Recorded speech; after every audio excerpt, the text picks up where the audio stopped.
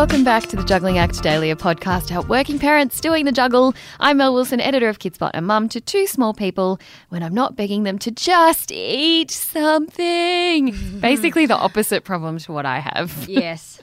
I'm joined once again by Nova host and mum of two. It's the socially distanced Sarah McGilvray. Yes, who is carrying, on that note, a fair few extra kilos post-COVID isolation, and I don't even care, and I just want to keep eating rubbish. Good on you. The COVID kilos, whack 'em on, I say. It's winter. Helps keep us warm. Big coats. Well, we are here to support you every day with our parenting dilemmas, experts and guests, and hopefully a few laughs along the way, probably at our expense. Oh, plenty. And we're going to continue with bite-sized portions, just like a toddler's meal. And then each Sunday you can check out our catch-up app, which is a compilation of all our chats from that week. And if you've got a question answered, make sure you head on over to our Facebook group. It's called Working Mums Australia. And don't forget to follow us on Apple Podcast or your favourite podcast app and leave us a quick review. Oh, and share the love by telling your friends. Yep, that would be fabulous. Sarah, I have a dilemma at the moment. My kids have started swearing like truckers and I don't know what the fuck to do about it. Oh, my God. Do you swear in front of them? I have tried. Well, that answers my question. No. Thanks for joining us. I try very hard, but you might find this as the kids get older. I think you do slip a little bit more. All the time. Yeah, and so they've just become obsessed with like, this is the S word, this is the F word. And sitting at dinner last night, we had a hilarious conversation where my 5-year-old was like, ooh, and my friend said the O word. And I was like, what's the O word? Well, they didn't really know. Oh. And then my daughter was making up words. So basically every letter has a word. And he's also obsessed with the middle finger. So, he's got my hand and he's like, which one's the rude finger? And I was like, none of them are rude fingers because look at all the amazing things your fingers can do. But then I knocked orange juice completely across the table yesterday morning. It went everywhere and I just went, fuck. And Magnus went, oh, Mummy, you said the S word. And I was like, buddy, I think we need to work on your character recognition. But yes, that was the wrong word.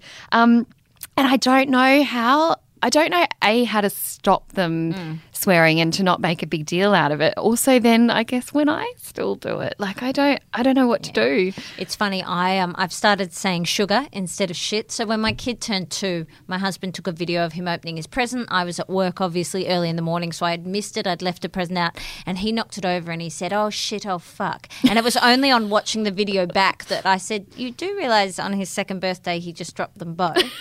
And since then, our biggest problem is shut up. He tells people to shut up, and I really dislike that. Yeah. But I know that to my youngest, when he was a baby and it was the middle of the night and I was not in a good space, I'd do it, oh, shut up, Thomas. Yeah. So I know that he's heard it from me and I feel terrible for it.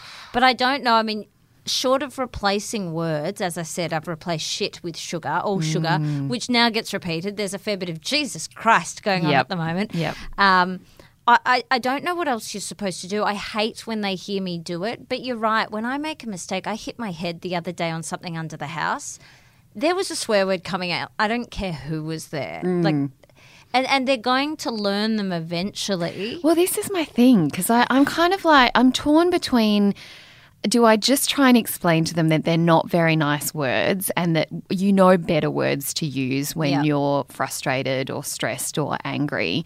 But these words are out there and they're going to hear them and they'll hear them, on the TV every now and then, or they'll hear other people use them. Then do I just don't think banning them is going to work. But interestingly, my daughter came home from school and said that a little boy called her nigger and she wanted to know what it was. So then actually we had an interesting conversation and also bitch came up at one stage. Yeah, and she was like, but it's a female dog. And I was like, yes, it is, but it's also become a really nasty word that people would say to describe a woman. So I kind of feel like the F and the S word, while they're not great, and obviously you don't want them to come out of kids' mouths, but then you get into the territory of really derogatory words.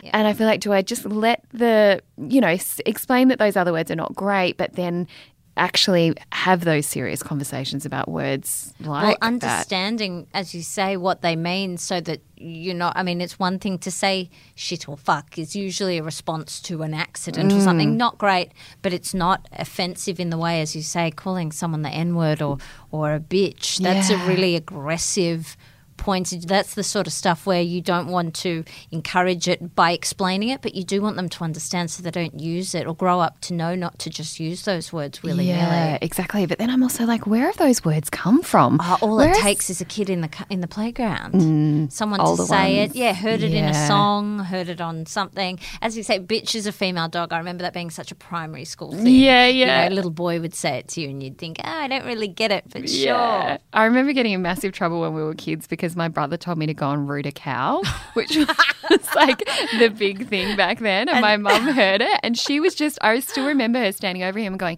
what does it mean? But what does it mean? And he's just like, That's the thing, these words without meaning, they just say them. Oh, that's funny. Maybe we need to bring root back. That's a funny word.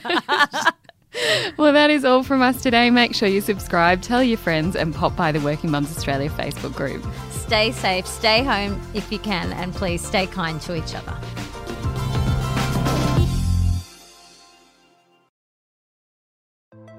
Hey, I'm Felicity Harley and I host Healthyish, where we chat to experts, influencers and people in the know from around the globe to arm you with the knowledge to make healthier decisions for your mind, body and soul. I think if we're going to be focusing on health, like sleep is probably the biggest component of that. I think sleep is the cornerstone. Like choose the harder option because I've never woken up and gone, I regret that run that I went at 4 a.m. I've never done that. Search for Healthyish and Extra Healthyish wherever you get your podcasts.